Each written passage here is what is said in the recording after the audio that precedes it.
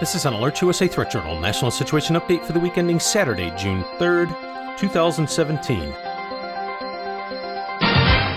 This week in security news. On 7 occasions this week, Alert USA subscribers were notified via SMS messages to their mobile devices regarding security matters.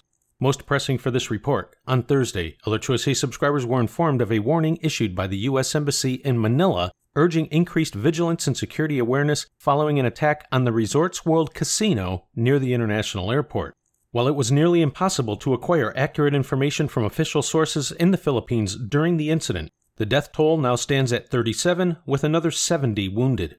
In the most bizarre explanation, local police and government officials insist a gunman carrying an assault rifle broke into the casino from a parking lot entrance, fired at a TV screen, doused a gaming table with gasoline, and set it on fire. He then proceeded to steal the equivalent of $2.3 million in casino chips, break into the adjoining Maxim's Hotel, and then burned himself alive. While the Philippine National Police and government officials continue to attempt to downplay the terrorism angle, it is interesting to note that the Islamic State has formally claimed responsibility for the attack through their official news agency. Listeners are reminded that the Philippine government has been waging a violent battle with radical Muslims in the southern portion of the country for years. Most recently, the Islamic State has threatened to carry the battle to the capital of Manila. Listeners are also reminded that on April 6th, Alert USA warned of the release of an issue of the Islamic State's monthly internet publication known as Rumaya, within which followers are encouraged to steal money from unbelievers and their businesses. Quote, "Just as the blood of the kafir is halal to shed, so too is the kafir's wealth halal to take." Whether the financial damage is on an individual kafir or the cause of perpetual loss to a business, the Muslims in Dar al-Kufr, or the land of disbelief, has the opportunity to follow this blessed sunnah, striking terror by stalking the kuffar and causing them economic harm.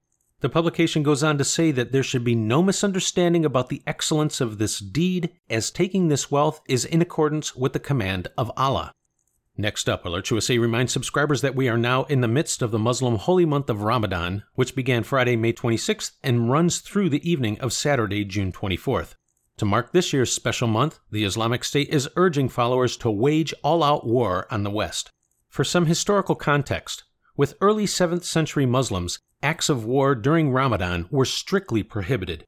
This all changed with Muhammad, who supposedly received revelations from above indicating that it was those carrying out the attacks during Ramadan that were the real victims, because non-Muslims, by their sheer presence and sinful lifestyles, were denying true followers the ability to follow the straight path of Sharia.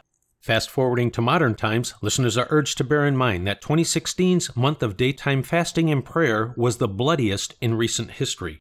Attacks included a massive suicide bombing in Baghdad that killed nearly 300 people, an Istanbul airport attack that killed 45, and a shooting massacre at a gay nightclub in Orlando that killed 49.